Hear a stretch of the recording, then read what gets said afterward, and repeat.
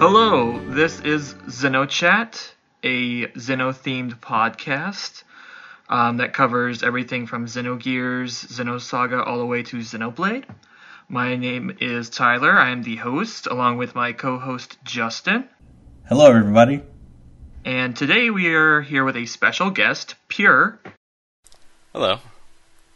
And yeah, we're going to be talking with him about some production side of things, along with other things within the series. But let's first start off. What I'd like us to kind of do in these episodes, like start off with recent news within the Xeno series. So first, let's start with Xenogears. Because I believe either the end of last month or the beginning of this month, the Fei Fong-Wong figure came out. Is that right? Yes, it did.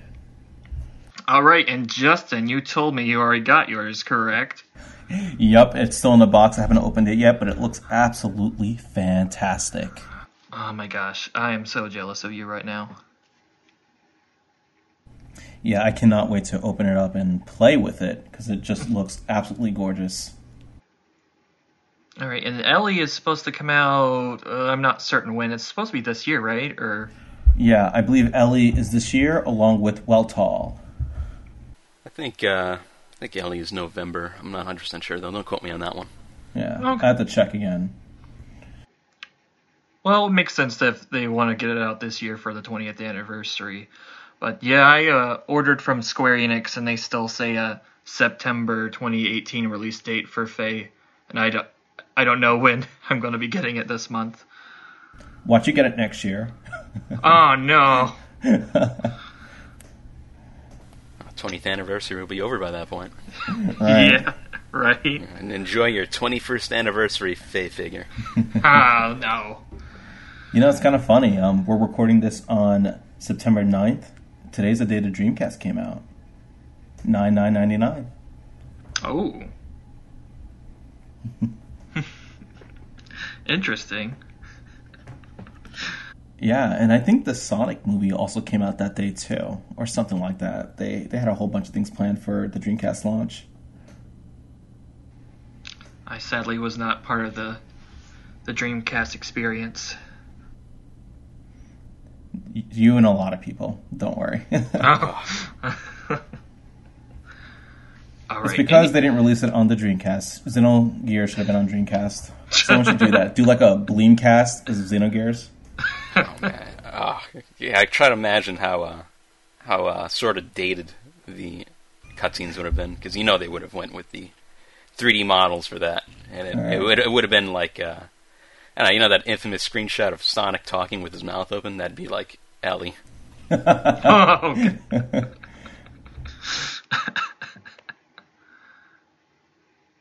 All right. So moving on, like with let's see, Xenosaga, they announced a figure for Cosmos from Xenoblade Chronicles 2. How do we feel about this?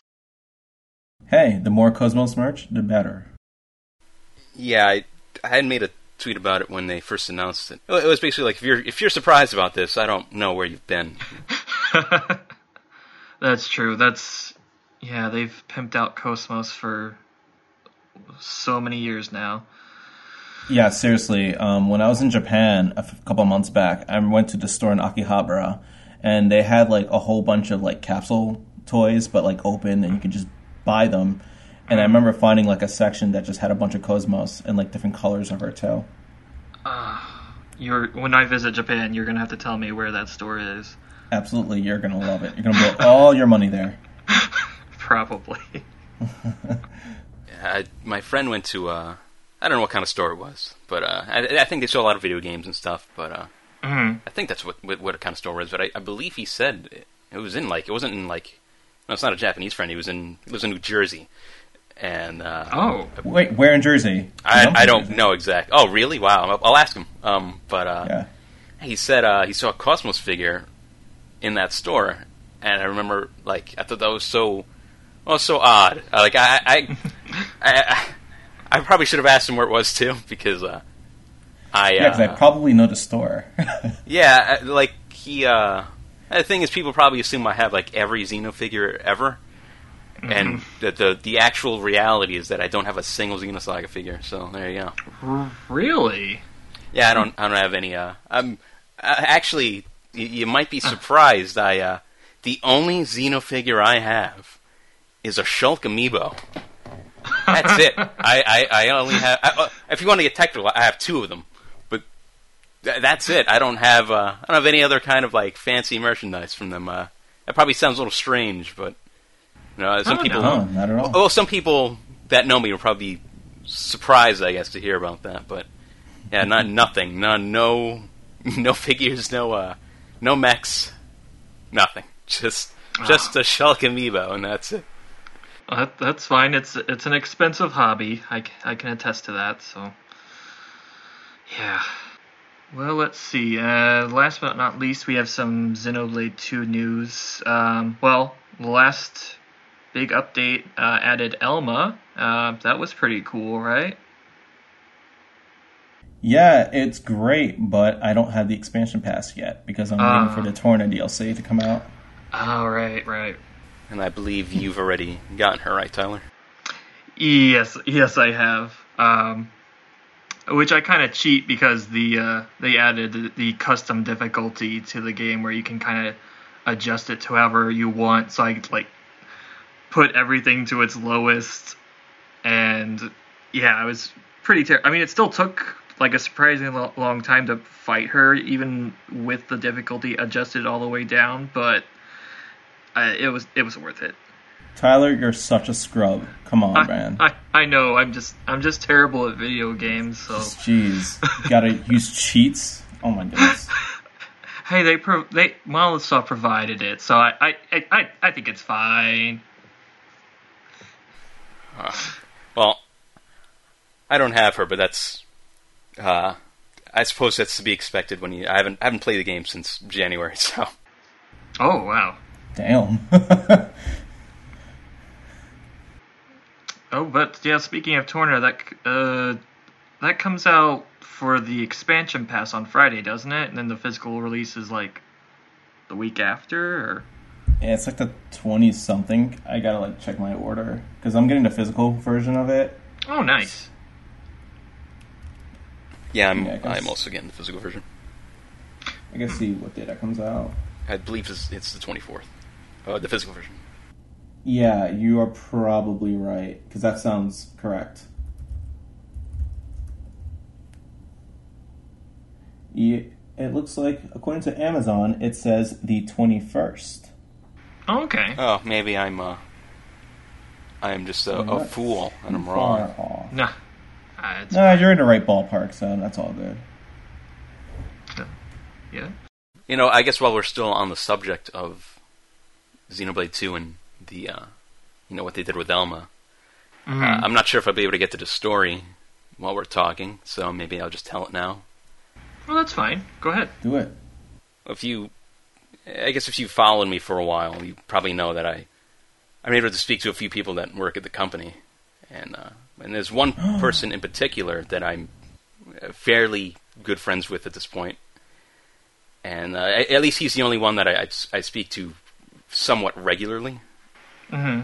And when Xenoblade 2 was, you know how they were doing the it was like a daily Blade reveal or whatever on their Twitter. Yeah, I remember that. Well, there was one time he sent me a message where he said, "I think you'll like what we revealed tonight."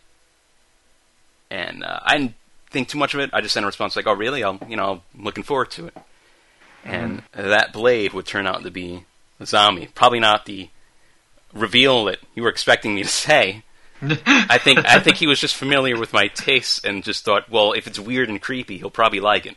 And I said, "Oh yeah, that's pretty cool. I liked it. I thought the reveal was cool." But so he basically saw that you like goth girls and was just like, "Yo, I got Azami. You got to check this out." I think just like anything that's like a vaguely horror aesthetic. I think. No, Azami's a cool Blade though. Yeah, I like her a lot. I saw the Blade and I was like, "Yeah, that's cool." I liked it, but I wasn't like super hype or anything. I didn't think much of it. So a little while later, this is the day before Xenoblade 2 came out, see a message he leaves me. It's very unusual, and it was a little suspicious because he sent me something that said, "I think you'll." The message was, "Look forward to tonight," smiley face, and it was in English, which he never types to me in English. So okay, that doesn't sound as bad because before where it's just like, "I think you'll like this." It sounds a little shady. I think you'll like this goth blade we got coming. No, but this is the day before Xenoblade 2 came out, and he said, "Look forward to tonight." Smiley face, very weird in English. That never happens. Right. And the thing is, when he sent me that, because of the Azami thing, again, I liked it, but I wasn't like super ecstatic. So when he sent me that message, I thought he was just I just kind of blew him off. I didn't send a response or anything. Like I literally, in my head, I was like, "Oh yeah, whatever." Like I did not care.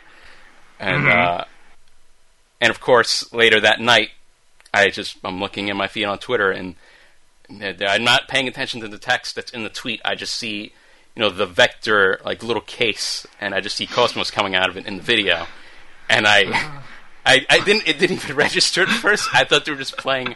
At first, I thought they were playing a scene from the game, from the first game, and I thought, why are they playing this? What are they doing? Like, this has nothing to do with Xenoblade. And no, it's just Cosmos in the game, and I'm going to be straightforward about this. Monolith Soft almost never does twists that actually surprise me.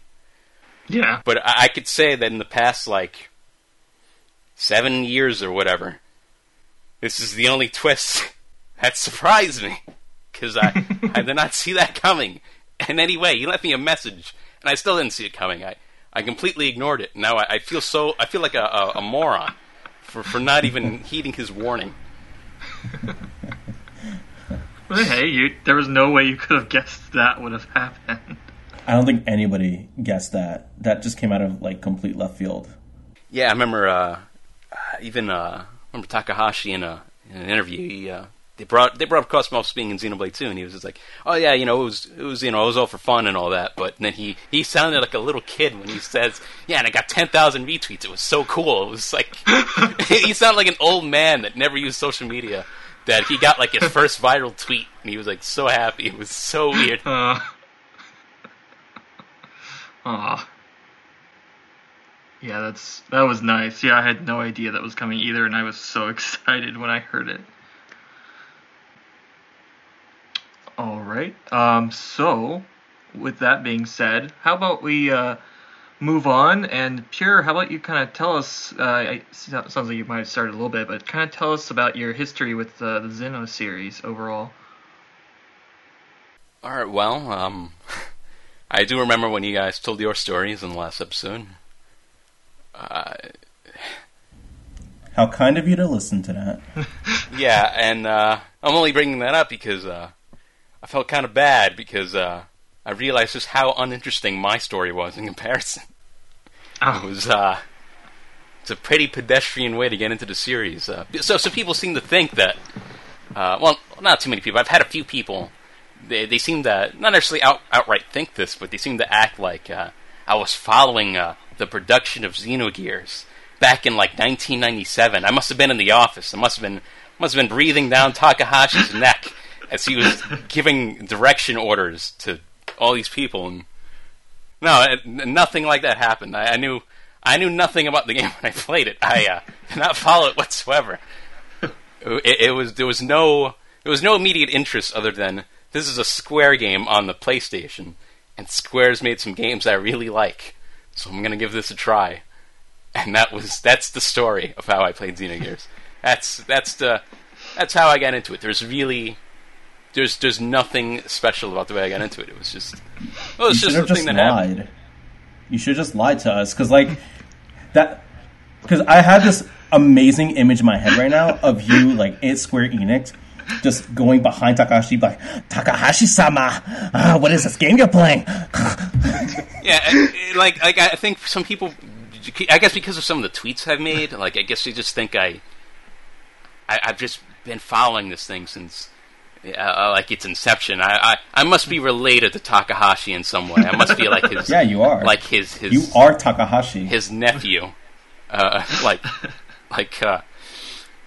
that picture is like a picture of some of the main heads of that were behind Chrono Trigger, and they're like in front of the game on like a TV. I think like Toriyama's in it. There's like all these guys are there, and that's what I picture people like probably seem to think of me. And then I'm sitting there, and there's Xenogears is on the TV. It's like me and Takahashi and like all these guys. It's just. You're about to go have a drink with Takahashi when we're done with this. Don't lie to us. We know this. We know your plans. I've been on to you. I've been like spying you for the last like 5 years. He came to visit.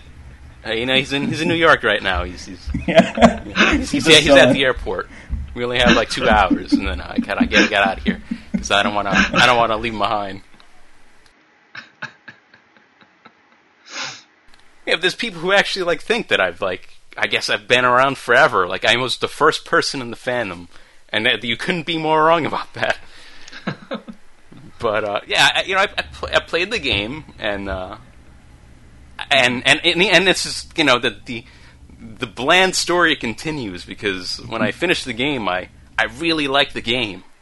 Mm-hmm. But it's not. I guess when some people had finished it, I guess some people say I got really into the fandom and I couldn't stop thinking about the game for years. At least maybe until like Xenosaga came out or something. I'm sorry if I'm using Xeno. It's going to be inconsistent because it's okay.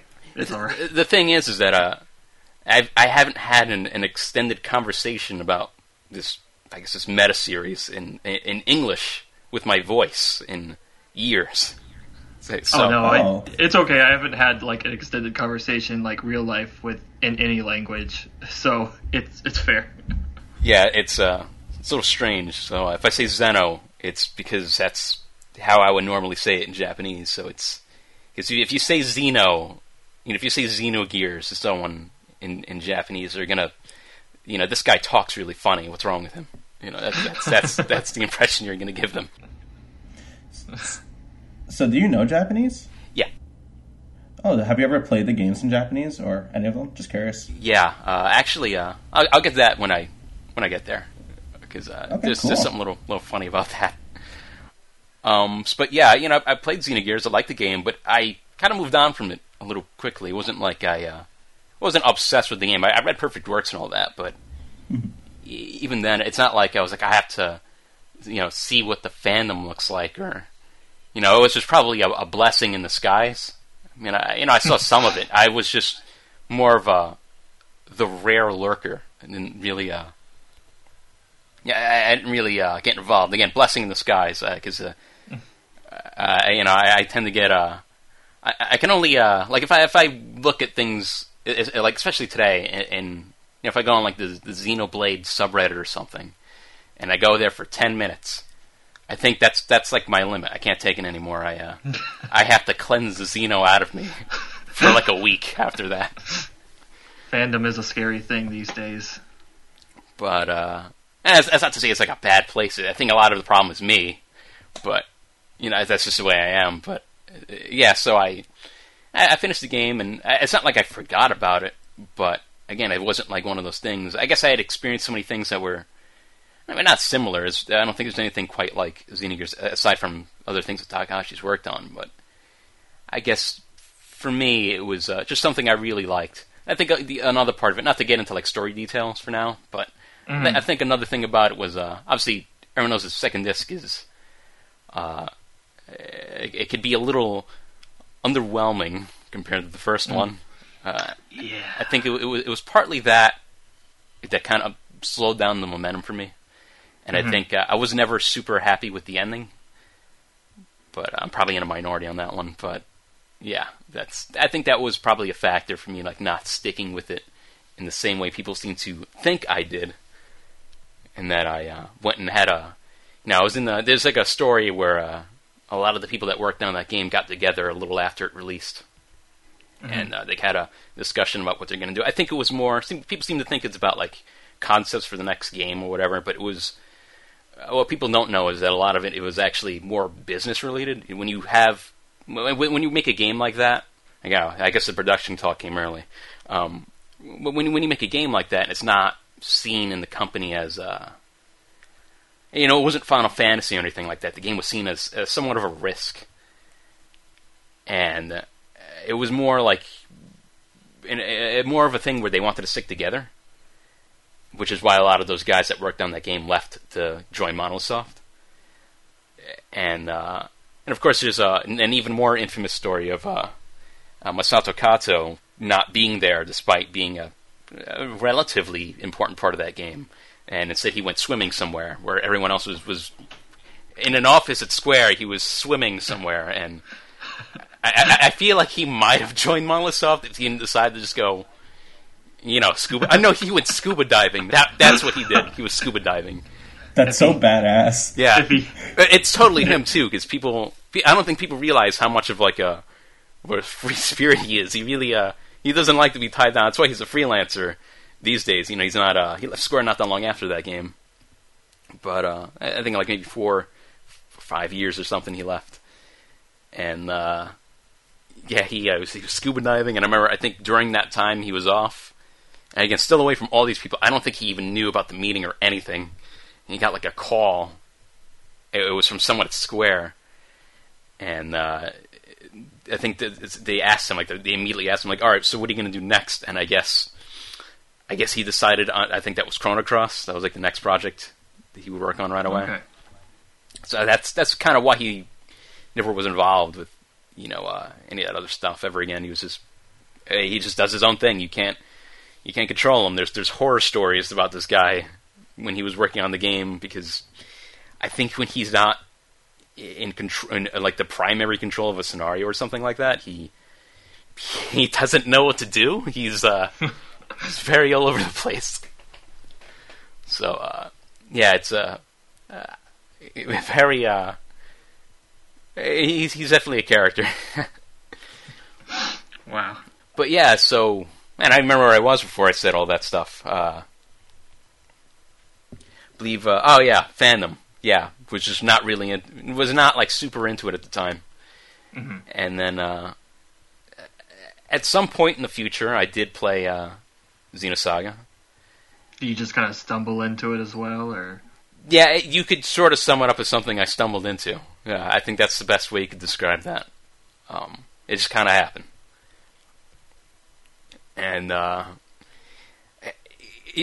thing is, I knew it was by Takahashi. It wasn't like I wasn't familiar with the man working on it, the sort of the mind behind it. But Right. I guess I try not to give it too much attention. Like, it was just... Again, like, the story for that isn't super special. It's just I played through the game. And I suppose my story for the second game might be a little more interesting, just because I thought the game was so bizarre. It was... yeah. I think everyone, especially if you played it in like 2005, 2004, you probably, it was more jarring for you. How I guess shocking some of the changes were in terms of directing. Yeah, it's kind of funny you mentioned the quip about like fandoms. I would have loved to have seen the fan reactions to, say, Xenosaga Episode 2 and all the changes, like when that announcement came out that they were recasting everybody. I'm kind of curious to know, like, did people freak out about that? I think they did, but I can only imagine, like, how disappointed fans must have been at the time. When you say recasting, do you mean, like, development staff or actors? Actually, English version? The actors, but yeah, I did remember hearing, like, there were some, like, development troubles, too, with the second game as well. Yeah, again, we'll get into that, but I remember. So here's the thing about Episode 2 that's really strange.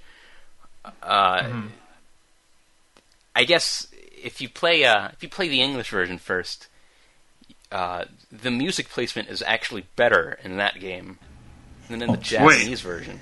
Wait, what? Really? Oh, Yeah, no, the Japanese version does not have the exact same music placement.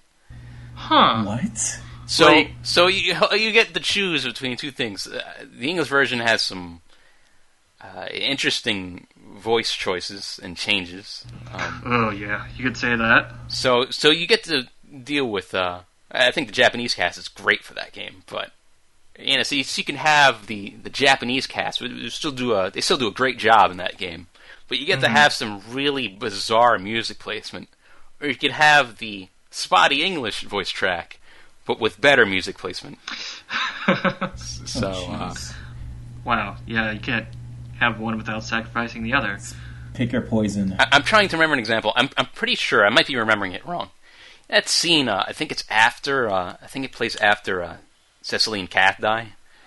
Okay. And there's like that scene where she's like sitting at like a table. She's like really upset, and Jin's like behind her trying to like kind of console her.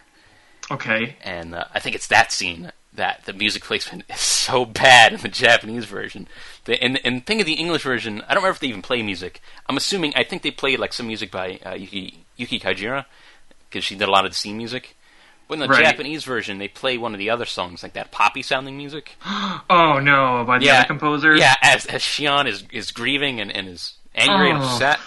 And it's so bad. Like, if that was your first time being exposed to that scene, then I think your impression of it is a little different from the English version, where that one's fine. Like, the voice work for that scene is fine, and the music placement is much better. But in the Japanese version, and I might be wrong in that particular scene, but I'm pretty sure I'm remembering it right. The music is not. It's not good. It's got some bad music placement, and it's that's a directing problem. That's yeah. And again, we'll get into that a little later. But well, the thing is that, because I can't remember the composer's name, but I remember he's actually a pretty good composer. He worked on the 999 Zero Escape games, right? Right, and Shinji Hozo, and yeah, oh yeah, he recently did EX Fighting Layer, and his music is fantastic there. He's a great composer, but he's not a good choice for that kind of game. Like, if you listen to episodes 1 soundtrack and then listen to his music in episode 2, and it's like, there's no way this is like the same game. Like, this is if you told them that this was they were both Xenosaga, both of them, this game literally comes after the other one, and they didn't know anything about the games, they wouldn't believe you. They think this has to be music for like the music that plays in that scene I was talking about. It's got to be for like some kind of a mini game like that. It's got to be something you hear in like Hackocks or something in the third game. There's no way that plays in a dramatic scene. It's impossible. Exactly. Oh, jeez. Yeah, that was just bad directing at that point. Yeah. So, yeah, episode 2 was just so strange. It was like, and the battle system, I guess it's a love it or hate it thing. Yeah, because didn't they, for at least the American version, didn't they like up the difficulty or like increase the HP for like encounters or something like that to make it more challenging than the Japanese version? One of them was harder than the other. I don't remember anymore. It's been a while since I played the English version, but why did they do that so much back then? I don't know why they always would mess with difficulties when they localized it. Yeah, actually, I had a pretty recent example of that. That X-Men arcade game by Konami? Right. Yeah, I have the USA version. Like, I own the cabinet and everything. And it's, at least to me, it's much harder than the Japanese version, because the Japanese version gives you, like, health restoration, and, like, you get, like, a mutant power-up to restore your stuff. In the English version, you don't get any of that. Like, you're screwed. It's a coin eater. Like, you're totally screwed. Yeah. You're on your own, pal. And that's a Konami board. I don't think you can, like, flash the region BIOS like you can on, like, a Neo Geo board. No, I don't think so. Konami boards are weird. They're insanely ridiculous. I collect PCBs too, and it's yeah, they're not like a CPS3 board where you can get like a disc and just be like, all right, I'm just gonna put this in here. It doesn't work that way. They have like every game has like a different board, and it makes no sense, and it's very confusing. But anyway, that's a different subject. That's like, and now we're getting to like our arcade nerdy stuff. That's fun stuff. Oh no, it's great. I'm probably more obsessed with that than I am with Xeno, but that's totally different. Something else I'm terrible at. But well, how about this? Do you know what arcade machines they had at Square Enix when they were developing Xenogears? Well, not Square Enix, Squaresoft rather. Oh man, I don't remember. I do remember that. I believe Takahashi used to beat all of his staff at fighting games. But, really? Oh wow! I'm pretty sure that was a thing. I think he said that before. I think he said he was like the king of fighting games in his office or something. They were definitely playing like Darkstalkers or something. But yeah, but with the second game, the battle system was a little strange because they wanted to speed up the battle system from the first game. Mm-hmm. And on the surface, if you're just looking at characters attacking and stuff, I guess it's a little faster. And you realize, at least early on in the game, obviously the game, you can change so many things as you level up. You know, once you get to a certain level, there's so many interchangeable like upgrades you can have. But you know, earlier on, you're kind of stocking. You know, like literally that's what it's called, and you're kind of doing that over and over, and it ended up making it feeling even slower. So, a little strange there that it ended up working out that way. Yeah, I remember taking several turns just to stock up in order to actually attack with the moves I wanted to, and that was, just made it repetitive as heck. Yeah, it got worse later on in the game because some of the enemies had really complicated break sequences. I forget the exact terminology for it. Yeah. So you could stock a bunch of turns, and then you have to do you have to target say A zone, then B zone, and C zone, and then A zone. But if you did A zone, B zone, and then A zone, you completely ruin your whole setup. And I remember that pissed me off so much. Because I had to always look at a guide when fighting an enemy, that I had to always remember, oh, that's a A-B-B-A. Oh, wait, no, that's a B-D-A-A. Come on. Actually, but before I even played, Xenosaga 2 as it was, my first exposure to that game was actually the demo in Xenosaga Freaks. I forgot to mention that. Oh, yeah. I just got that recently, actually. Oh, congratulations. I don't know how rare that is. It's not that rare, but I don't see it that often. I was at Otakon, and there was a vendor who had it. It was $10, I think it was $13. And I was like, all right, I'll take this. Cool. Oh, that's pretty good. Yeah, Xenosaga Freaks is really weird, just because some of the minigames have some not so talked about, really strange things. Obviously, there's the the Xenokami thing, which is already pretty weird in and of itself. It's it's just a strange visual novel, but and it's canon.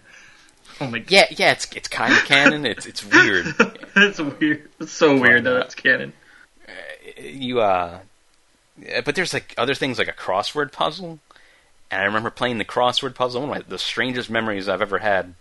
But at least as far as these games go, but you're just kind of just playing with the crossword puzzle, and as I was kind of stumped at some point, and I decided to try to form the word sadist, because I couldn't come up with anything, and it worked. The word sadist works if you put it. I believe another word that would work is bra. So I don't know why some of these words work, but they do, and I mean 3 points for me. But it was again, everything about that, I feel like that game was like when you have something like that in there, there's it's like a potential creepypasta in the minigames, because it's just so there's if you keep playing it for a little while, Albedo's head will pop out on the side, and it's oh god, it's who's responsible for this? That would be unsettling. But and I don't even remember that much of the visual novel stuff. I remember, I only recently found out that you were doing a translation of it, or something like that, right? Yeah. Well, my Japanese is terrible, so I've been working with Kare Reiko. Well, I used to. She's been really busy lately, but yeah, we were doing a Xenokami project, but we have 2 chapters left, and it's been kind of on hold for a while. See, if I had known, I would have contacted you, because I was also doing a translation of it. Oh, really? Yeah, and I do a translation of a lot of things, but that was one of the things I was working on, very on and off. Yeah, because you were also working on the Xenosaga 1 and 2, weren't you? Or are you? Yes, I do need to clarify for everyone listening that I'm not the guy that started working on it 10 years ago and then disappeared off the face of the earth. I only started working on it earlier in the year, so... Okay, phew. I had my fists raised. I was about to yell at you, but thanks for clarifying that. Yeah, so please, probably save myself a lot of notifications on my Twitter, a lot of angry notifications about how I haven't updated anything in like 4 years, and how the whole game was apparently done except for the database, but I won't release it. Not that I'm hating on the guy who worked on it. It's his project. It's just Yeah, I mean, either way, it was a serious undertaking.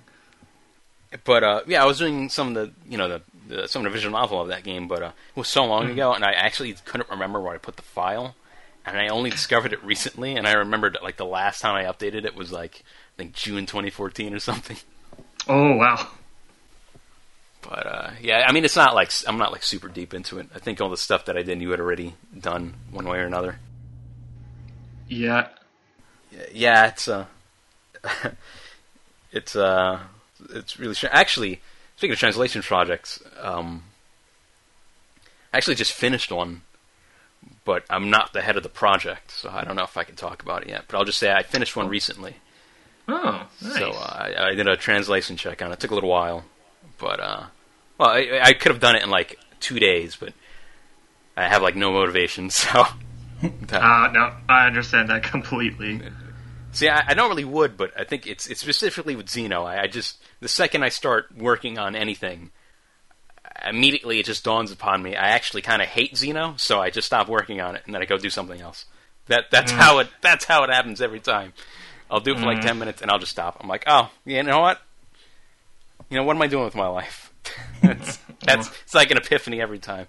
I've been better about it lately, because I finished that, and like, I kind of sort of restarted from scratch, because I couldn't remember what I was doing with the translation check. I ended up doing it in like a single weekend. So, I mean, I'm trying to get some of my mojo back. But it's something that, I won't say what it is, but it's something that I think a lot of fans have been waiting for a while. Because it's kind of an old thing, and it never had a proper translation ever. Definitely not in full, not even close. So, I think... Okay. But it's something that's been around for a long time at this point. So, I remember when this person offered the project, kind of came out of nowhere, and...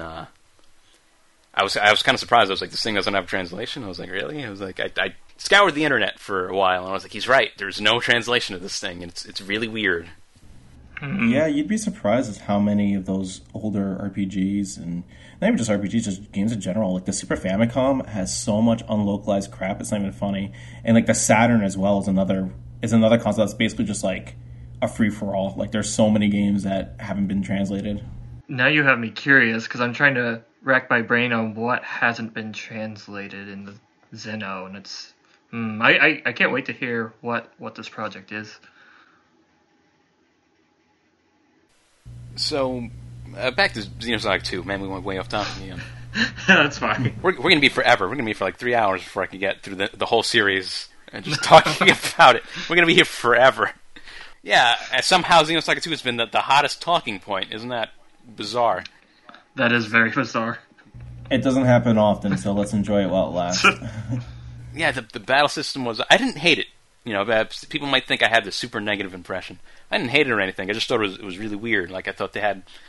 I guess I thought they had something on with the first one, so it's like, man, they changed it so much. And they kept some of the stuff the same, but... Do you guys like the battle system, or... Nope. Well... Wow. Oh, that was pretty instantaneous. Like, seriously, man, you gotta have the patience of a saint for that battle system. And just, like, being able to remember all those zone combinations and just being able to put up with the load times. Like, the battle starts and each asset has to load one at a time, and it takes for I think if they, like, reduced the load times and lowered enemies' health, I think it would have been a lot better. Yeah. But it was alright. I often forget that game had, like, double team attacks, though, because that's just, I don't know, they were really weird. What was the one where it was, like, the dance? Oh, Chaos and Cosmos. Oh. Yeah. And then you, like, and it was even weirder when you had your swimsuits on, and then you did it. Man, I never tried that.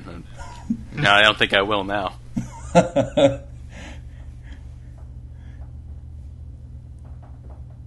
I didn't hate it. I thought it was like the battle system was I guess it was okay, but I think at first I didn't like it. At first I was like, oh god, am I, this might be my last day on this earth by the time I'm done playing this game.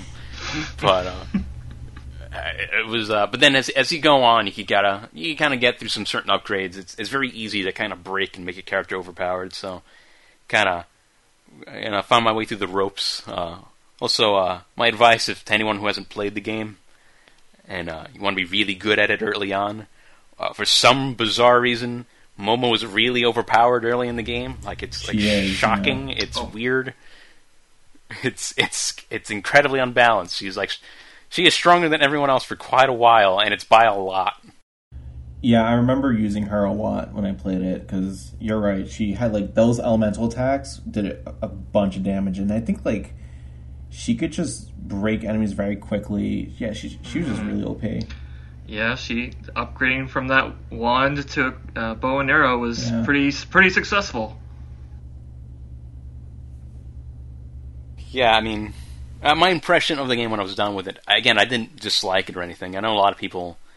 I think about the fandoms that if something, they're very easy to get incredibly passionate and positive, right? But they're also very quick to be very kind of turn their backs and be very negative, like very fast. And Absolutely. I feel like there's no in between, and I think that's probably a big reason why I can't even get into it, because it's like I'm not the kind of person that gets. I guess I don't get super enthusiastic all the time. Like I don't, not usually, and I don't like to get super negative either. Mm-hmm. So for me, it's like jarring. It's gotta be one or the other, and I'm like, you're tearing me apart, Lisa. You just no more of this. But I didn't hate it or anything. It was, it was. Yeah, I mean there are some good parts of Xenosaga 2. I mainly just like the battle system, and I think Tyler and I, we discussed this last episode, that there's some genuinely great things in Xenosaga 2. Like the story wasn't bad for what it was. There's some great moments. Albedo's a fantastic villain. So there's definitely praise to be given to Xenosaga 2. It's just unfortunately that battle system wasn't as great as it probably could have been. But otherwise, the music wasn't too bad. The graphics were pretty good. Yeah, and the story was fun. The cutscenes were really well animated. I think there was some censorship too. I think there were some scenes where they toned down the blood. Yeah, sort of. They had that one scene. Albedo's exactly. Scene. Yeah, where he in the Japanese version he blows his head off with a gun. Yes, that one. And in the other one he has an energy blast and he blows his head off. And the funny thing is that the censored version makes more sense, because how does your entire head come off from a pistol? Right. It doesn't make any sense. How does that? It should just be like a hole in his head, and he should just fall to the floor. It'd be dark, but I mean, it would make sense. And where did he get that gun from? I don't know. I mean, internet. you think all the RTVs just have guns, just in their back pockets? They just walk around with, just constant. They just have a whole armory of just weapons in their room. Just walking around the Yuriev Institute with guns. That sounds safe and fine. Yeah, we've got all these superhumans walking around. What do we give them? Let's give them some guns. It's not enough. You could blow your head off with an energy blast, but we're going to give you this gun. We're going to make you waste some ammo. Don't waste your time. Don't waste your energy. What could possibly go wrong? It's fine, guys.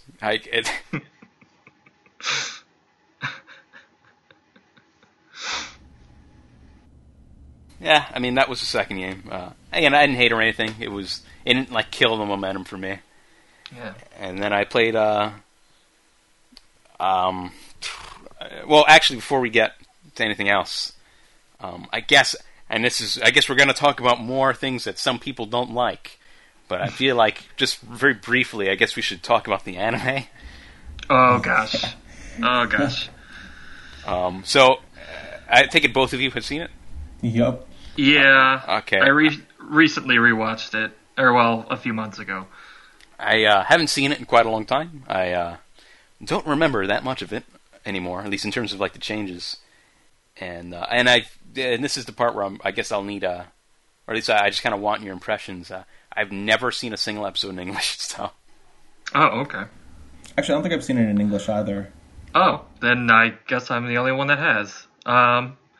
Well, I mean, the dub is surprisingly decent. Like, I'm kind of upset that, they didn't get anybody from the original game, but it was dubbed in by ADV, which is located in Texas, so that was understandable. But surprisingly, like, a lot of the lines, especially in, like, the first episode, like, seemed like they were, like, directly ripped from, like, I mean, not directly ripped, but, like, script-wise, sounded exactly like had the exact same script as, like, episode 1. So it's interesting that I feel like they did, like, their research a little bit, unless it just happened to translate it almost exactly the same. But, it was decent. I didn't like Cosmos' voice, but I'm, like, really used to Bridget Hoffman as Cosmos, so I guess anybody else I hear in English as Cosmos I have mixed feelings about. But overall, it was pretty decent. Okay. I said I haven't watched a single episode in English. I have seen a few clips. Like, I heard... I don't even remember what Cosmos sounds like, but I heard, like, Xion. I thought that one sounded fine. Yeah. And I heard... hers was really good. I don't remember being a big fan of Albedo's when I heard it. Yeah, I wasn't a big fan of Albedo's voice either. But the one that stuck out, not really in a good or bad way, just something that's just sticks out. I guess because I'm familiar with the cast, I just haven't heard them in the show. And it was Ziggy's voice, who's voiced by Jason Douglas. And as soon as he started talking, I was like, is that Jason Douglas? Or am I losing my mind? Because he sounds like Beerus. It just sounds like Beerus is talking. And it's very distracting. Oh, no. I didn't get that connection, and now I hear it. Yeah, it just sounds... I heard that, and I'm like... Because that's how... Yeah, it took me a while. I don't think I ever heard it until, like, 2015. That was, like, the first time I heard anything in English. So I'm like, is that Beerus? Like, that just sounds... It just sounds like Beerus is talking. Like, oh my gosh. It was so weird. And on top of that, like... Yeah, he just has a certain sound to his voice that I just tend to recognize. I'm like, also, he plays a character in The Walking Dead, so that's another thing I have to associate that voice with, and it's just... Oh my god. Oh, really? He plays someone in The Walking Dead? Yeah. So he actually had quite a bit of screen time in one season. I haven't caught up with the show, so I don't know. And for all I know, his character might be dead. I don't know. He probably is. I don't know. I just assume. If I haven't watched it in a while, everyone I know is probably dead, so... Probably. But, I've kind of lost on that show too. Yeah, I'm like, like Jason Douglas. I'm like, I like him as an actor, so it's not a bad choice. It's just, yeah, it's like when you have like Steve Bloom play somebody. It's like, oh, that's definitely Steve Bloom. Like, wow. Now the next time I watch Xenosaga the anime, I'll just think of Beerus.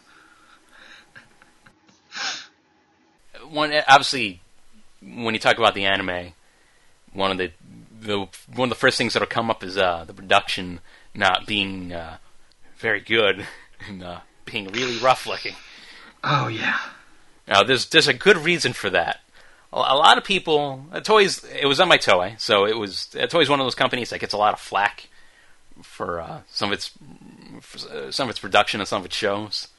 Yeah. And a lot of people will sort of unfairly criticize the animators and say that they're being lazy or not very talented, and that's always kind of run me off in a really bad way, because that's in the case of like Xenosaga, the animation, that's not really the case. It's more of a schedule problem. What happens a lot is a show will be ending on TV and they want to replace it.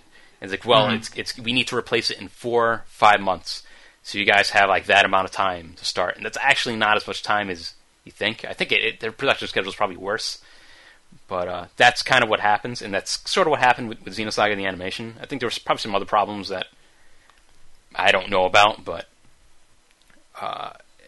because even like the Japanese voice cast didn't start voicing some of those episodes until like their first session was in I think it was a month or less than a month before the first episode aired, which is kind of late for a premiere episode. So wow. you get the idea that they were kind of crunching it. and even then, like the staff, the animation staff, like the key animators aren't. It's not like a horrible staff. Like the first episode has I can never remember his name sometimes. Like I always because I've only seen so many things where he's done animation in it. Kenji Kuriyanagi, I believe. Yeah, that's his name. He did animation in the first episode and the last episode. I think you saw that clip, Tyler, where with all the choreography, he did that clip. Oh yeah, it's like that. That seemed like the most attention they put in the entire series was in that. Yeah, like that scene. Well, obviously, the last episode had more time put into it than the other one. Right.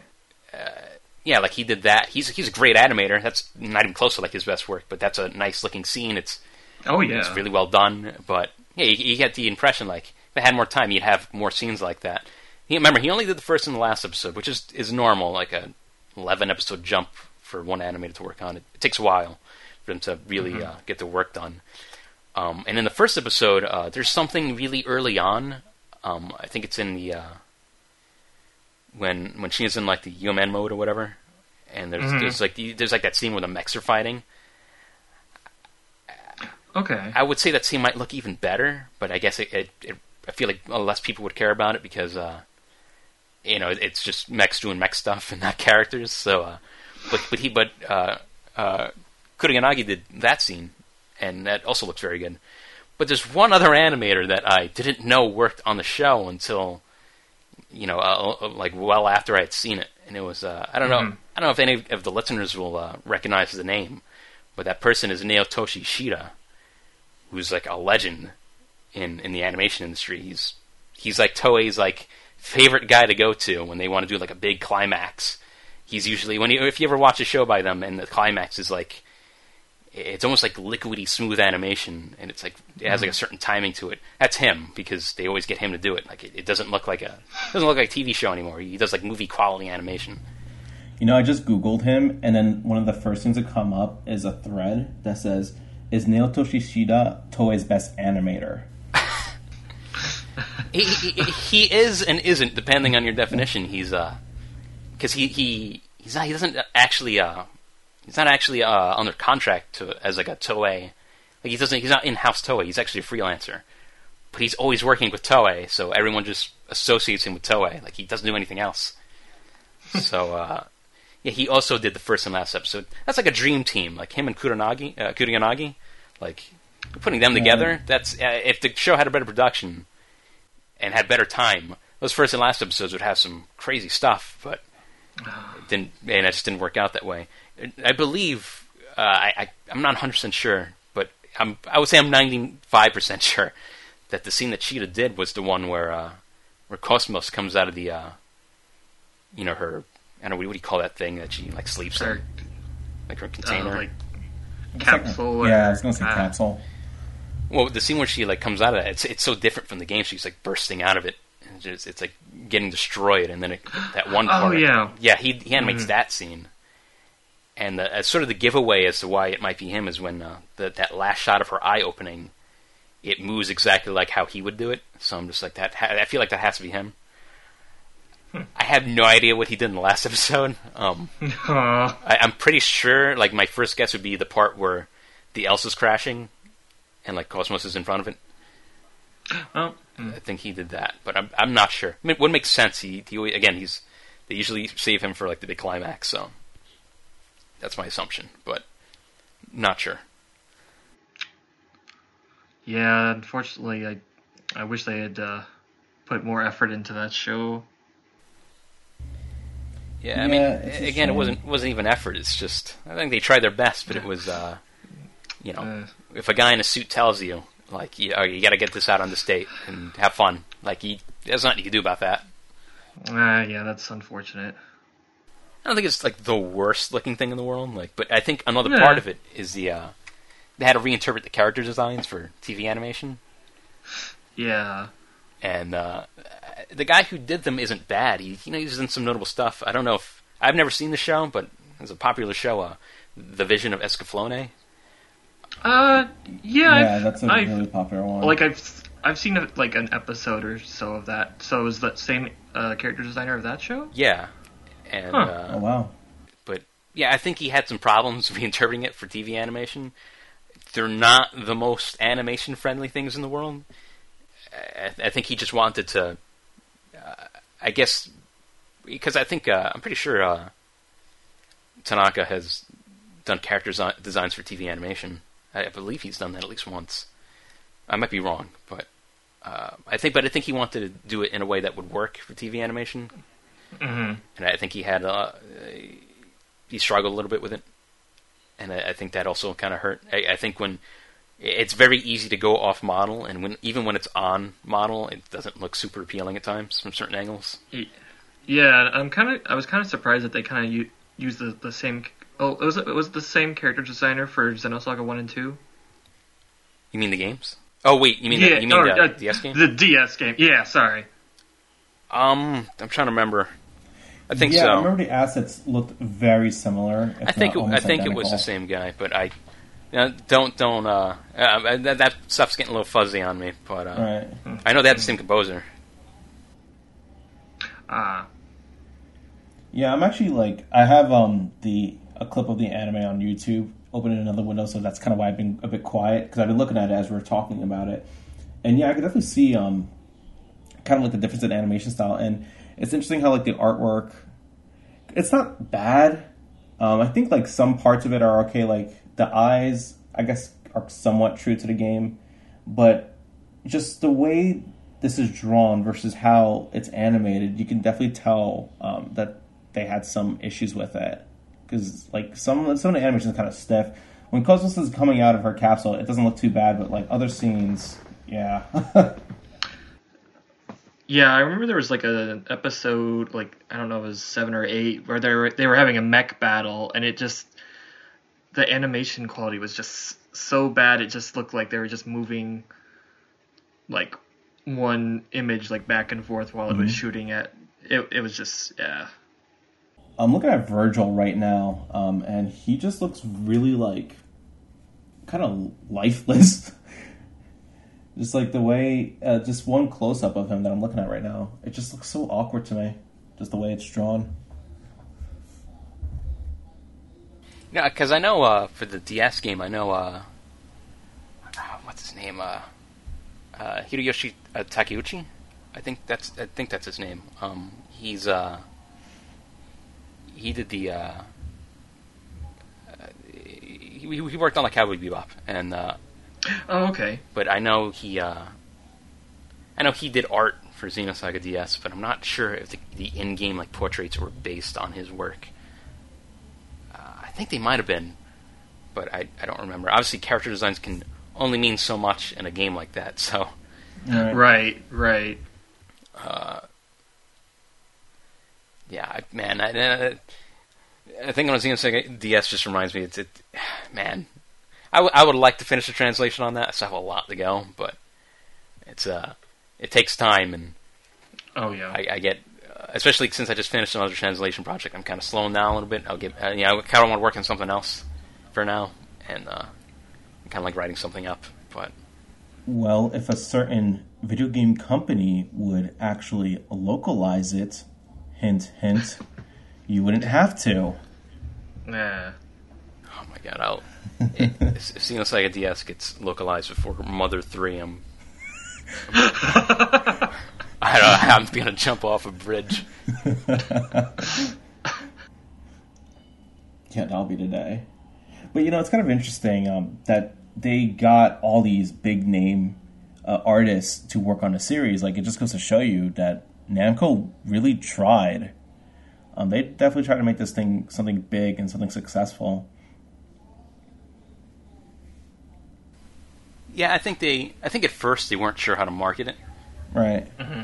I think they were trying a little too hard to get Xenogears fans to kind of gravitate toward it. And I remember, for sure. I think it was. I remember Nakamura had something during one of the reveals. He said something about Xenogears, and I remember kind of confused a lot of people. And I remember after that, you never really saw mention of Xenogears ever again. And from what I've heard from someone there, and I kind of take this one with a grain of salt because even he's not sure, said that apparently someone at Monolith Soft, I'm assuming it was Takahashi, wasn't super happy about that. Oh. So I think that's why you never saw mention of it again, because unless someone else asked him or brought it up, but even then, it kind of gets like, it's very brief.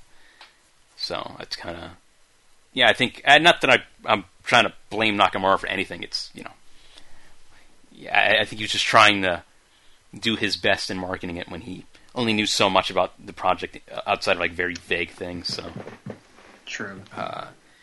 And Nakamura was really important actually for Monosoft coming into Namco, because he was a good communicator. He would really Monosoft and Namco were on the same page a lot for a lot of the development of the first game. I think after at some point Nakamura retired, and after that it was kind of communication was never the same. It wasn't like terrible or anything, but it was like for the most part, they have better communication with Nintendo after Nakamura left than how they were with Namco for that little period. And I think a lot of that was also because Namco was going through a lot of changes. A lot of company change, a lot of management changes without him. He was a big deal. And I think Namco was, even with like their own projects, I think there was a little bit of miscommunication just because there's just so many. When you have management changes, it's kind of a rough growing period. So I think that was a part of it. But yeah, I just can't remember that many of like the story detail changes. I know like Virgil lives longer in the animation. He has like a little character arc. Yeah, and then he kind of trades places with Cherenkov, which I don't know. I mean, I really liked Cherenkov's story in episode 1, so it was kind of disappointing that they kind of killed him off just like in episode 2 of the anime. Man, was it really only episode 2? Jeez. Yeah. I guess it was real quick. I guess since I only touched on episode 1 so briefly. God, man, it's weird. We're only on like the animation. I think we've been doing this for like an hour. Yeah, we have. I mean, that's a good thing. It shows that we have a lot of topics that we can cover for future episodes too. That thing about like with Cherenkov in the first game, he's so prominent like early on in the Woglinde that I legitimately thought, because it wasn't like I didn't spoil myself on anything. I never spoiled myself on any of this stuff like whatsoever, especially the really early stuff. I didn't even bother. And I really thought that because of how prominent Cherenkov was, and he was on the Elsa for a while. I always asked myself, when does this guy become a playable character? Because it's got to happen at some point, right? I mean, it feels like he's everywhere. And I remember that part where you're in the the cathedral and all that stuff, and he's kind of having his hallucinations, and I only took it so seriously because I didn't realize how seriously I was supposed to be taking it, because I kept telling myself, man, they're really dragging out this character to become playable. They're really taking their time with this, not knowing what was going to happen. And when you fight him again, I'm like, I remember thinking like, man, are they actually going to have this guy turn back to normal after that, and then he becomes playable? Is that what's going to happen? And then there's the part where they're like grieving over him, like Sheen's like on the floor, and then that's when it hit me. I was like, he died. I was like, Cherenkov's dead. I was like, you can't just do that. I'm like, like, come on. Yeah, poor Cherenkov. Yeah, I think that part of the game actually, because they don't really, they don't call back to that part of the game too much, like especially after the first game. Oh no! But I think one thing, not that I think you have to, but I think the one thing about that storyline that actually works in the game's favor is that it really does a great job setting the themes of the game up, pretty much for the whole trilogy. Like sort of the way Cherenkov, the way he deals with like his memories and his past, and there's a general theme of like fear in the world and all that stuff. I think they did a pretty good job with that. So I do think that it sort of sets the tone for a lot of things you see later on. So even though they don't really reflect back on it too much, I do think it still has a very strong place in the trilogy. Oh yes, yeah, definitely, and yeah, that's another reason why it was kind of disappointing that they didn't bring that over into the anime. But that probably would have taken too much time to go through. Well, I'm gonna crack open a cold one for Cherenkov. Oh wow, you're actually doing it. Nice. Now should we move on to episode 3? Yeah, we already talked about the anime. We talked about DS.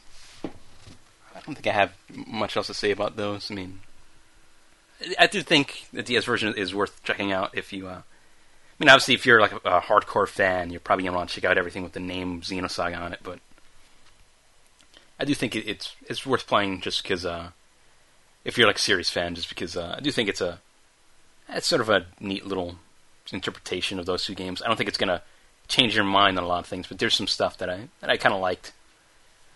Yeah, I bought a copy of it at a convention a while ago, but my Japanese is so poor that I'm kind of afraid to actually tackle it. That's funny because that's actually what I want to do. Because I've been studying Japanese for a couple of years. I'm trying to get back into it, and I actually really want to track down a copy because I want to play more RPGs in Japanese to help practice. So yeah, I guess we'll finally move on to the third game. I feel like I drew that out for a while. Oh, that's fine. Yeah. I'm trying to remember what exactly I was doing when I played the third game. I guess clearly it wasn't that important if I don't remember. So did you play it at launch or did you get it later on? Later on. That's another assumption for you people out there that probably thought I played the game in before it even came out. You must have played it in the office because apparently you know these people and you must have been there. You must be you must have been there for the recording sessions with the voice acting. There's probably unused lines from you in the game. That's a God. Oh, actually, there's people who there's a few people like some of the these are mostly the English speaking fans I've spoken to. That I have a couple of people I'll speak to about the games. That one of them was a friend I know in real life, and there seems to be this strange, I guess, assumption or theory from someone that it was just something someone said, but they said it. I'm pretty sure they said it unironically. If they said it ironically, they did a good job at making it very convincing. That apparently, I guess maybe because of something I said, apparently the only Xeno games I like are Xenogears and the first Xenosaga, and everything else I actually hate. And I guess I'm just torturing myself. I'm a glutton for punishment. I've played all of these games, these over a decade's worth of games, just as I just hate them so much. I dream about Microsoft collapsing. I send those employees mean messages every day. Who are these people? Like, what the hell's yeah, the problem? It was one person that said it, but everyone was like, "Is that true?" And I think there are a couple of people that seem to like believe this, and it was so like. The thing is, I've never actually answered. I'm still not going to answer whether that's true or not. I mean, you guys can figure that out for yourselves. I mean, if you're going to make a theory like that, I mean, I'm not debunking a damn thing. You guys can have fun. But so that's why you use the word sadist and xeno freaks. Yeah, right. I mean, maybe. I mean, like, I can't wrap my head around that. Like, just people just coming up with all these theories about you. Just over, I think I know what. I think I guess because I talk about the production a lot, and I think some people, I guess they caught on to me, but I still think it's really weird. Like, I guess some people are like, I don't know what word I'm looking for, intimidated, but it's like, dude, I made a video about the Red Testament taking off his mask, and it was Vince McMahon. Like, how seriously you want to take me? I love that video. That was so hilarious. Oh, I gotta watch that. That sounds hilarious. Like, It is. It is. I guess it's good to be taken seriously. When people start saying stuff like that, it's like, man, oh, what kind of impression do I give? Like, it's just weird. It's like, yeah, that's the point where it's just like, come on, guys, like, really, do something better with your time. I mean, it's funny. Like, it's those are the kind of theories that, there's a lot of bad theories and conjecture that kind of make my blood boil. But that's the kind of stuff that's just like, what the hell? It's like, what's wrong with you people? Like, but again, I'm not going to answer that question. Maybe they're right. Maybe they're right. You never know. But, so, our listeners, write in the comments what you think about Pure. That is a dangerous thing to do. Well, we're going to do some dangerous things on this podcast. So, if you're listening, write down what you think. There's going to be that one comment. Again, unironically right. Like, he's just a big elitist. Like, he just doesn't like the same stuff I like. It's just... What a snob. He actually liked Xenosaga 2? What? Like is a strong word there, but... So yeah, episode 3. Oh, man. But, yeah, like... the thing is that as soon as I played it, like, you start the game, you'll start the story, and people seem to think that, I guess this is a good segue to really sink into the production of the game, because Xenosaga 3 doesn't have much documented publicly on the production of that game. You're right, I can't find a lot on it. Yeah, it's just sort of moved on. I think they were done with the series at that time. They felt like, internally, they were like, alright, we're moving on. But, a lot of people get the impression that, they'll see Xenosaga 1 and 2 and they're like, okay, these are two different styles. People will associate 3 as being closer to the first game style, and that's not wrong, but, like, some people will say that it's like the first game. I don't think I think on the surface you might get that. That might be true on the surface, but if you really look at it, the directing is actually pretty different in a lot of ways. And I don't mean that in a bad way at all, but it's just... I 100% agree with you. They're not that similar at all. There's, and I'm speaking entirely of, like, the story and the presentation. Like, gameplay-wise, even that's different, too. But same. But, like, the first scene is, I guess I should talk about one of the guys that worked on the game. I've talked about it a little bit on my Twitter, but I only do so much because it's Twitter. How much can I talk about in 240 characters a piece? But, so, and in Square, there was a guy called Norihiro Takami. And he usually works with CG, like animation and stuff like that. He didn't work on Xenogears. Some people can make that mistake. But he worked on games like Final Fantasy VII, stuff like that. See, at some point he joined Monosoft, not too late after it formed, and he did the CG scenes for the first Xenosaga. That was his first role. Kind of a normal way to, in your new workplace, that's a, normal continuation. He's basically continuing what he knows how to do. And it's also interesting that Xenosaga 1's directing, like, from Takahashi was... he likes to let people do their own thing, but with that game, he still let people do their own thing, but there were a lot of situations where he gave very specific directions. And I remember it's one of the only comments Norihiro Takami has ever made publicly. It doesn't seem like somebody that likes to talk publicly very much, but I remember he said something like he gave him some directions, but it's like they were strict and vague at the same time, and then the rest he could do whatever he wanted. And I remember his, like, impression of that is that he, like, Takahashi, like, drove him nuts. Like, he thought it was kind of a weird experience working with him for that game. Yeah, I can see how that would be very frustrating. Being it wasn't specific. It wasn't negative. It wasn't like a negative impression. It was just right. Yeah, he's like, sometimes I have to ask him again, like, what do you mean by this? This doesn't make any sense. Like, please talk to me, Takahashi. Like, I can't help you if you're not willing to speak to me. But in the second game, there was such a drastic reformation of the staff because Takahashi he really wanted to let younger staff do their own thing. I think there were some other reasons why he wasn't really, like, too attached to the game. I think there are a lot of things he was doing because, for the first Xenosaga, that time period for him.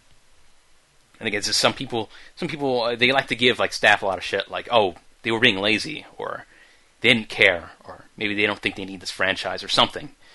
What the reality, and at least especially in Takahashi's case, was that he was just so busy. Like, you're forming a new company, you're scrambling for new staff. There's a lot of new people that, some people's first work was the first Xenosaga.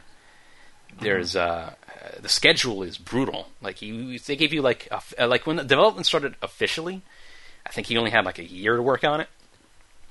And wow. That's not like the worst thing, but when you're working with new guys and you're trying to get more staff, it's kind of a nightmare. On top of that, he's got like his personal life. He's got stuff going on over there. That might have been the busiest time of his life. Like, see, you got to come to work. Like, just to give you perspective, this guy's got to come to work, and he's got to be like your super boss. Like, he's got to be everywhere, and not like physically, but he's got to keep his eye on everything. He's got a business to run. He's got a game to run. He's got to make sure everyone like knows what they're doing. And then he's got to come home. He's a father. He's a husband. He's got to be super husband. He's got to be super dad. He's got all this stuff to do. Like, he must have been a nightmare. So it's not really super shocking that he tried to maybe step away a little bit on the second game, because he was probably still really busy. Like, it must have been complete hell. I don't know if I agree entirely with how he did it, but I understand why he did it. And a lot of people, especially back then, they again, I remember a lot of people were really upset with him, but I just don't think they understood. Like, they kind of jumped to conclusions, and I don't think it was. I thought it was an understandable decision, all things considered. But I guess back then, how could people have known that? Yeah, because otherwise, that situation sounds extremely stressful. Yeah, and I mean, and everything. People seem to like. People also seem to think that. Oh, I guess I'll get into that later, but we'll just with the second game, it's so you have all this new staff in their new positions, and you have now Naohiro Takami. He had his position was basically changed. He wasn't doing it wasn't like the same kind of CGI for that game. He had pre-rendered cutscenes, but it wasn't like pre-rendered cutscenes in that game. Some of them are different from the way they work in the first game. Mm-hmm. So he basically got a promotion, but it was like it was kind of a hard one for him. It was he got promoted to he's the cutscene director and the art director, and he's never done either of those things. So that's a totally when they make you both, that's that's not easy to just jump into. He has he has an eye for art and direction and things like that because of his previous job, but it's not the same. And then you're working with new staff, you're working with new director. You have about the same amount of time, about the same amount of money as the first game. It's his experience. I think it was it's one that he grew from a lot. I think the biggest thing, because if you look at his art direction in the second game, and then you look at it in the third game, it's almost completely different. They feel different in like almost every way. Lighting, colors, everything is so different from him in that game, and a lot of that is because they had the new director Ko Rai, and he's also kind of he's basically an artist himself. So in the third game, that's a good thing, but in the second game, it's a little iffier because he's very much he's sort of I guess heavily supervising the project and they have a new producer who's also heavily supervising the project. A lot of people blame Namco for the changes. It's not necessarily true. I think there was just people were trying new things and trying to understand what they were doing. I think a lot of people just didn't know what they were doing for like the first couple of months. The hardest part of that game's development was it was getting your feet on the ground first. That took the longest, and then everything that came after. But you only have so much time left, so it's like right. So you have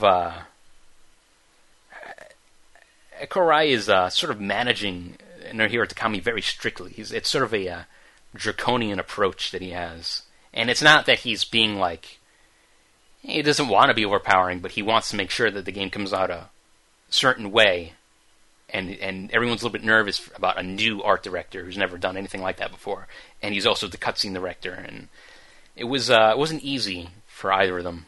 Like, again, a lot of people will give like Korai a lot of crap for, the ways the second game turned out, but a lot of it was just him learning, and a lot of it, like when you it wasn't fair because Yasuki Han, I feel like he would have been a better choice for that game to be the director.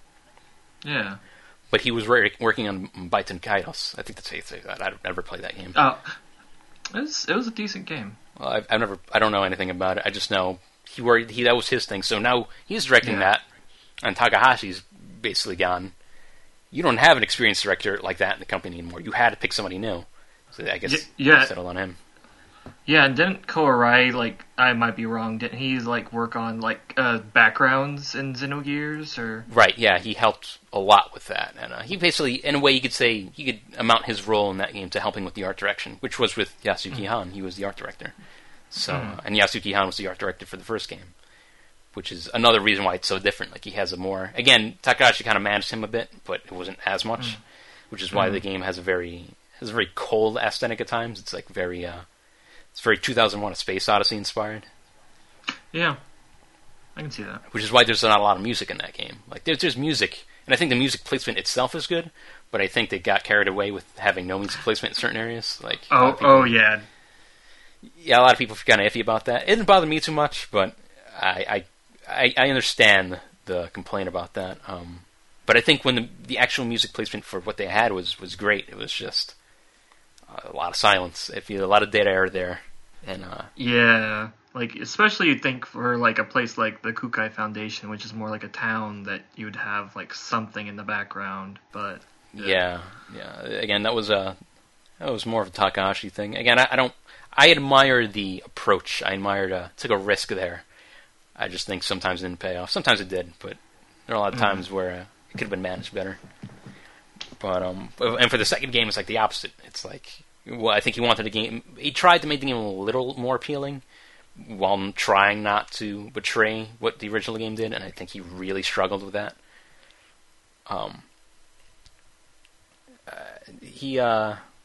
Again, I don't think Takami did a bad job with the art direction for what it was. I still thought it was fine. It's just not as I think it's a far cry from what he did with the third game, and the cutscene direction, I thought that was fine for what it was.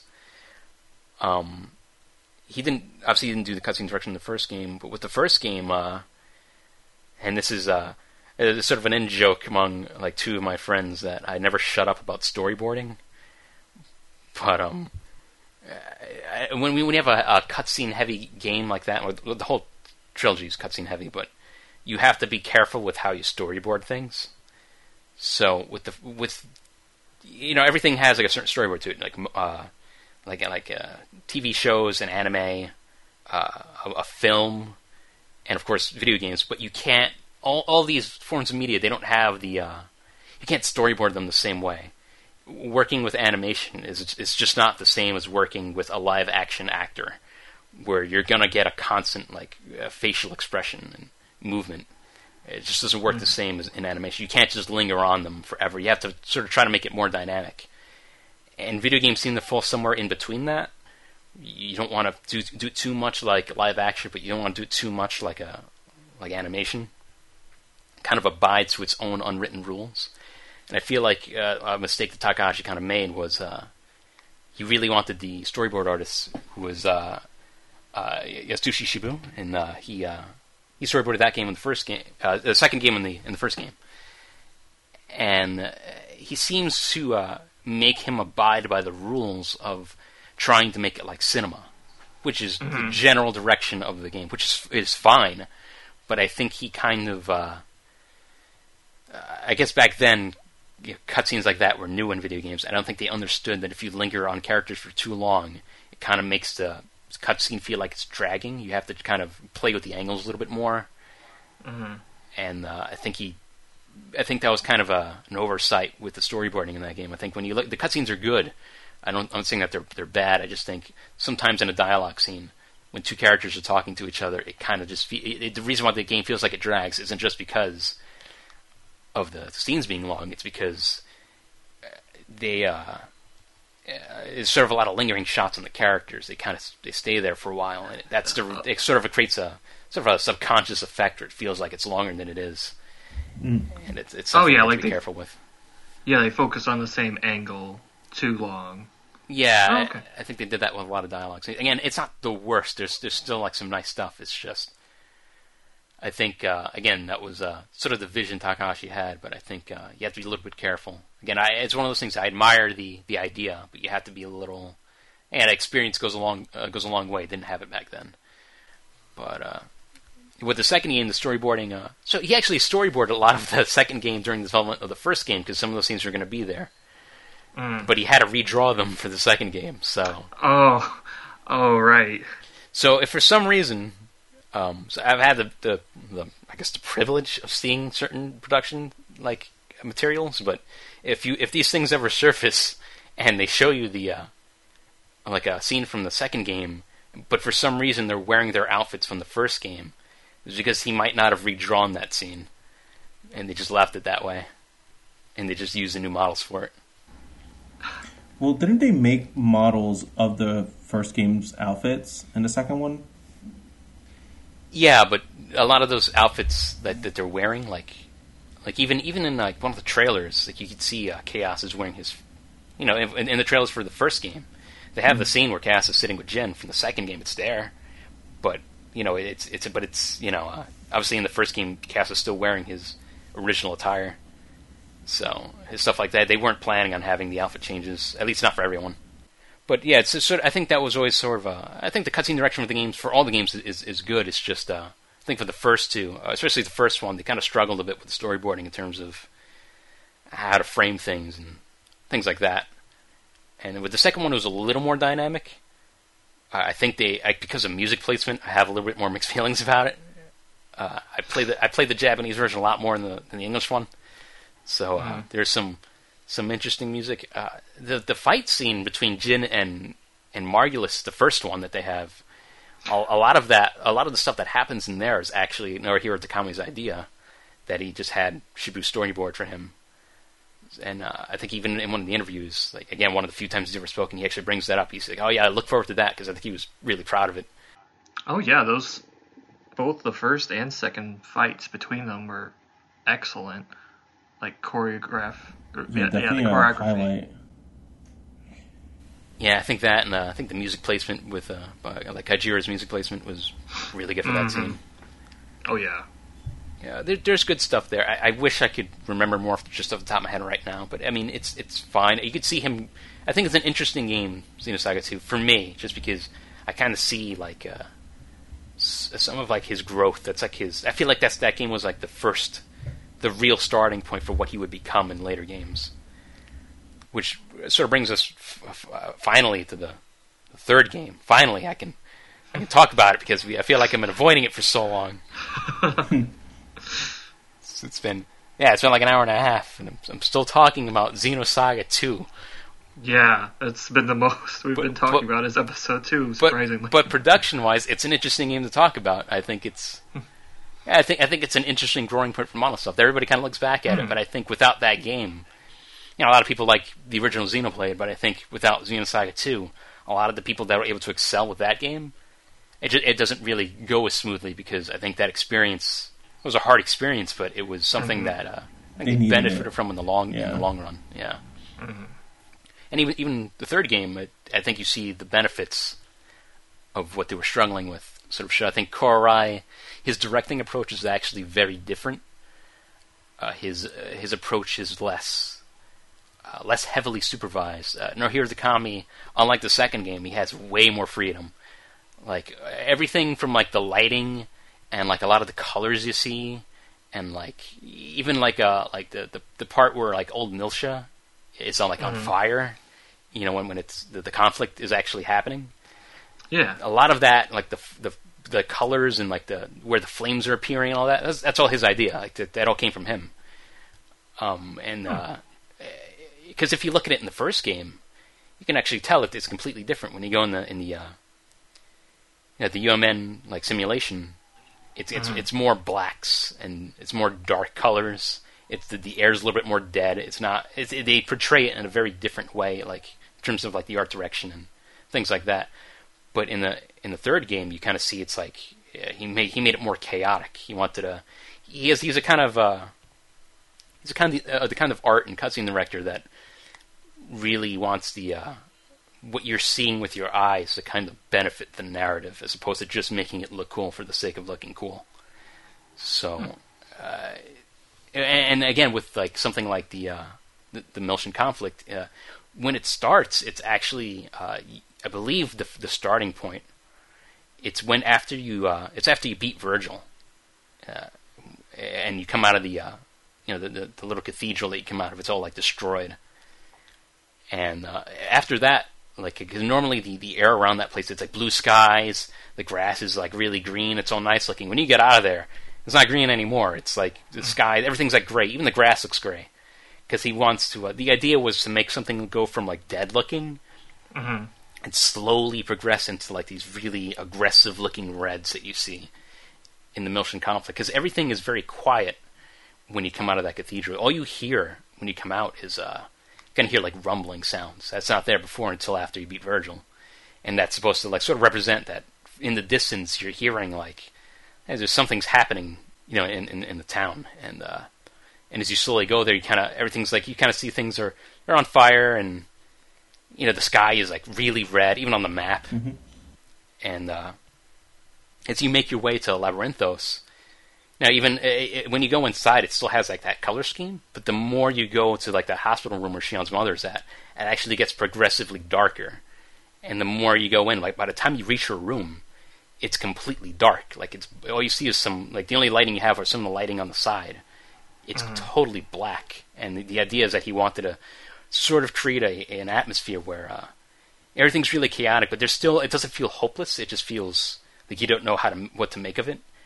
And as you make it to her room, it progressively feels more and more hopeless. Like it's just too late. Like after they usually gets that way after the scenes where you kind of see like those what are those things called? They were like Realian, like prototype Realians or something. What are they called? The things that kill Shion's mother. Well, whatever they were called. But it's like after that scene, like you start seeing scenes like that, and the scene where like her father's like desperately calling Jin, and he's gonna die. Like what happens. So as you progressively get closer to that room, it's just getting darker and darker, and by the time you go into that room. And she sees what's happened to her mother. It's so dark in that room. And the idea was to create... Like, that's the kind of art director he is. He tries to create the feel of the narrative as you're, like, kind of going through the motions. So that's kind of why everything's getting progressively darker and bleaker. And the only thing that's lit up in that whole, like, top floor, or at least near the top floor, whatever floor it's on, the only thing that's lit up properly is that room. If you go into the room where those creatures are in... where you see all the canisters are all broken from where they're being held. That's the only room that's lit up properly. So wow. that's the kind of when he's free from being heavily supervised, he's able to do stuff like that, and that's the big difference between the second game and the third game. Wow, I never really thought of how much like effort and thought went into that. It actually makes a lot of sense because I was thinking about like the scene as you're describing it. So it's kind of cool that they're able to basically convey emotion without necessarily spelling it out. You experience it as the characters are experiencing it too. Yeah, because if you notice with the second cutscene direction, it's like it can be, I guess, cool. I guess would be the word to describe some of the stuff, but it doesn't have the kind of, I guess, narrative implications that what he would do later, because that's kind of what they were trying to make him do.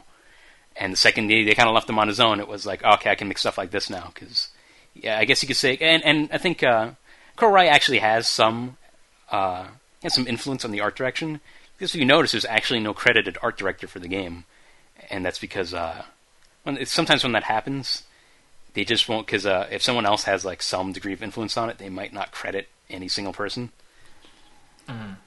But Korai is, I think once he kind of, when he sort of knew what he was doing more with the third game, he was more of he kind of sees more of an artist director when he kind of lets him do stuff like that. I also know he designed some of the stuff in the cathedral. I keep using the word cathedral to describe things, but they just keep using that setting. That area in Mictum where you fight Voyager. Yeah. Some parts of that area are actually very heavily influenced by Korai, which is why it kind of looks a little bit like Xenogears. It looks like a certain area in there. Oh yeah, it was because it's basically like the way he likes to design things. And as far as the cutscene direction goes from Takami, it's again it's more narrative driven, and I think the best example was something that somebody that had been able to work with him had sort of clarified for me, because there's sort of a running theme in the game where if you notice a lot of the scenes, not all of them, but a lot of the scenes with Shion and Kevin, even some of the flashback stuff, like the scene where he gives her the necklace. There's a scene with the text boxes, but the scene when it goes away from that and it goes to a full-blown normal scene, it looks even darker, and that's because Takami likes to kind of play with the lighting a little bit. If you go into the debug of the game, you kind of notice there's certain effects, screen effects you can play around with, and I'm not sure if those are his idea, but he definitely I know he likes to play around with lighting a lot, so it wouldn't surprise me. But there's a recurring theme where there's that scene, and there's the scene where after you beat those creatures and after they kill her mother, and that room's already really dark, but when he opens when the door opens and Kevin's there, the initial shot of him is actually you can't see him in detail. He's actually just a dark silhouette. He's actually modeled to be that way. And then lightning flashes, and then you could see him. And again, the room is still really dark. But I think one thing that I noticed when I was playing the game, I didn't make too much out of it. I just figured it was a visual motif. So there's there's the scene where he reveals himself to her when he takes off the mask. Mm-hmm. And right. When they're in that room at first, it's sort of lit up normally. It's some, I think it's green lighting on the sides or whatever. Yeah. And it's a fairly normally lit room. But the second they show him up close and they show her up close, again they use a screen effect where the screen is the only thing you can see are the two characters. You can't see the background anymore. It's completely black again. And it's like that for a while until she gets pulled away by the guards. And then there's another scene. I feel that's one I'm probably going to forget. But there's one other one where the Alan scene where near the end of the game, where there's a part where when she finally steps away from him, she's holding his hand, but when she pulls away from his hand, when they do the close up on the hands, you can't see the background anymore because it's just become so dark. And the inspiration for that was from Takami, but he knew at the end of the game, there's that scene where they say goodbye to each other, and it's pure white. Yeah, it's completely white, and he already knew it was going to be like that because of the that scene where you get to see Adult Junior.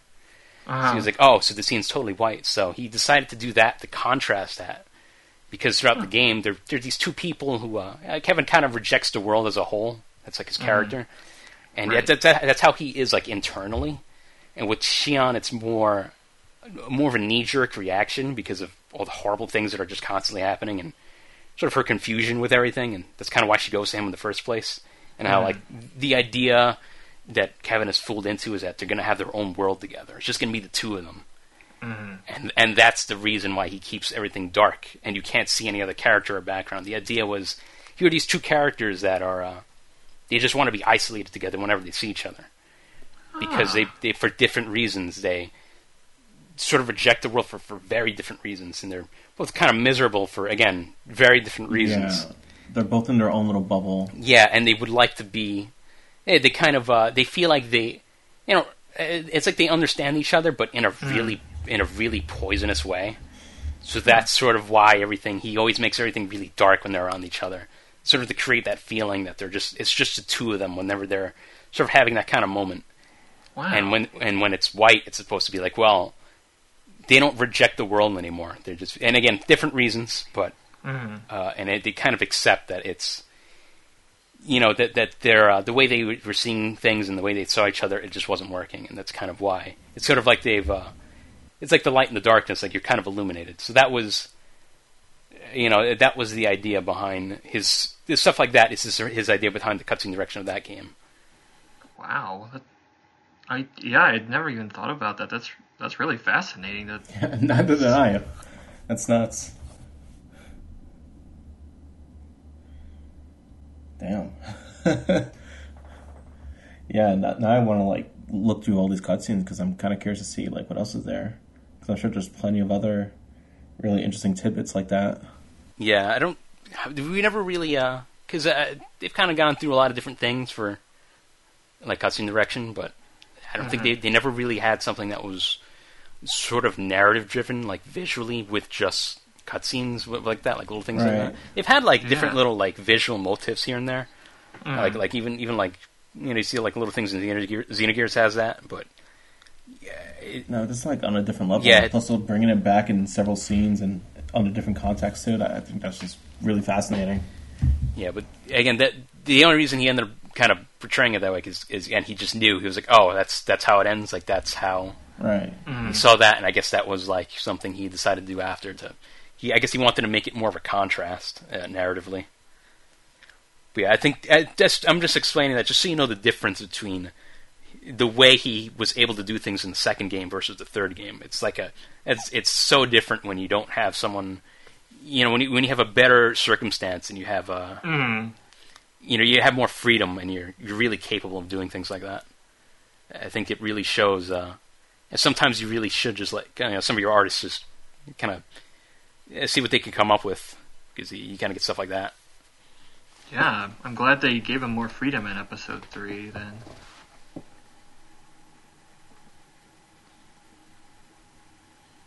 But yeah, I think the best way to define the difference between him and a lot of other people are I think it's his use of colors. Mm-hmm. That's usually he likes to play around with that, and even that part where she's sort of separating her hand from him, the scene after, the next cut, it's brightly lit behind her because that room is it's this bright light blue, little things like that. So yeah, it's kind of, again, I hadn't noticed it as visually. I just didn't. Somebody explained that to me. I was I guess nobody would have to completely guess that, but I always thought that was one of the most interesting things I had heard from, when somebody brought him up as a topic.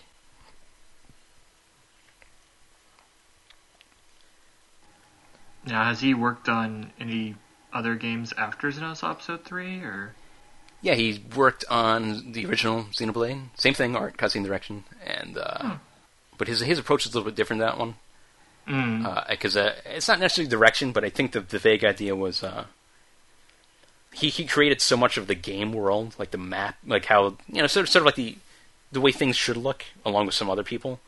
The general look of that game before a lot of the story was even close to being done, so it was a little bit different. And I think a big problem that a lot of people do, a lot of cutscene directors have, is they rely on the art direction for the atmosphere, instead of making their own little changes.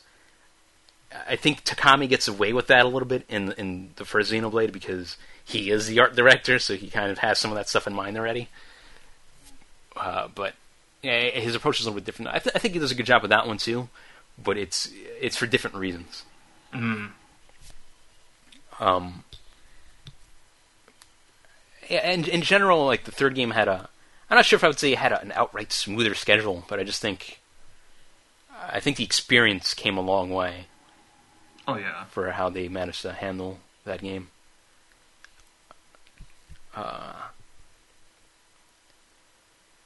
It's kind of weird. It's kind of weird to think that Tanaka was only heavily involved with the first one. Because in the second one, and the third one, they're both, the character designs are, for the most part, they're by Choco, and I mean that's fine, but it's just, I always thought that was kind of strange. Actually, it's just weird to think that he never came back until Xenoblade X to work with, to directly work with Takahashi again. Oh, you mean like the character designs, or? Yeah, the character designs. Oh, okay, yeah. That was weird. I mean, I was glad to have Kanehiko Tanaka back. Though I know some people were kind of mixed on how the character models turned out for X. It's kind of interesting with Tanaka. I'm looking him up right now, and there seems to be like weird gaps between his work. For example, Xenogears was the first game he worked on since 1991 with Popful Mail, which is quite the gap. Tanaka's been more on the. He's been doing stuff for a while. Yeah, I mean he's been around for a while. It's just interesting when I see like kind of a large gap there. Yeah, I'm just kind of I feel like it's well no I really like his designs for Xenoblade 2 that he contributed. I don't know if they worked out so well in Xenoblade X, but I feel like I don't know if the designers were more talented or got more experience after Xenoblade X, but everything just seems with his art style just seems better in Xenoblade 2. Well, I think it's also because in 2, a lot of the artists there were kind of just like free to do their own thing. They didn't really have to conform to a particular style. Which I know a lot of people complain with Blade 2. They always complain, it's all inconsistent, but I kind of like that better. One of the reasons why things look a little bit between those two games is Tanaka's designs are they're hard to translate into 3D. That's kind of been parodied a lot, but it's true. But I think the other thing is that the approach for Xenoblade 2's designs. A lot of people think that it's like they see cell shading and stuff like that, and they think it's more. It must have been more complicated to work on than Xenoblade X's models. So that's not true at all. The entire basis for that style, it was to make it a little looser. It's a looser style that you can adapt and animate. It's way easier. It was more for convenience than anything else. And I think with Tanaka, sort of, obviously he's still doing it in his style, but they still have to like adhere to some of the shading and stuff, and a lot of the the cell shading and all that stuff. It just becomes easier to work with. It wasn't like it just wasn't as complicated to do. I still think a model like say like his design for Cross was still probably more complicated than like Rex. His character design is actually very easy for them to animate, but with Xenoblade X it was it was a little rough to work with that. They also they're working with the Wii U hardware for the first time. Oh yeah, and that was the real nightmare. I'll get to that game because I've had the privilege. You got to put privilege in really thick quotations here to play the beta of the game, and it's actually kind of terrible. So, jeez. Yeah. Also had I guess on the subject, I completely forgot about this. I've actually had the chance to play Xenosaga 3's 2 of their betas. But oh, really? The changes are not nearly as awkward and drastic as Xenoblade X. Xenoblade X is like a horror story. Xenosaga 3 is like, okay, this is Xenosaga 3, but the portraits look really weird, and the trap logos are really ugly. And Shion keeps asking me to save the game every time I use one of her attacks, because they didn't voice everything yet. That's basically just weird stuff like that, like quaint stuff. But with Xenoblade X, it's just, again, I'll get to it in a second, I guess. This marks the end of part 1 with our Xeno chat with Pure. Tune in next time when we continue our discussion with Pure, and we will see you all next time. Thanks for listening.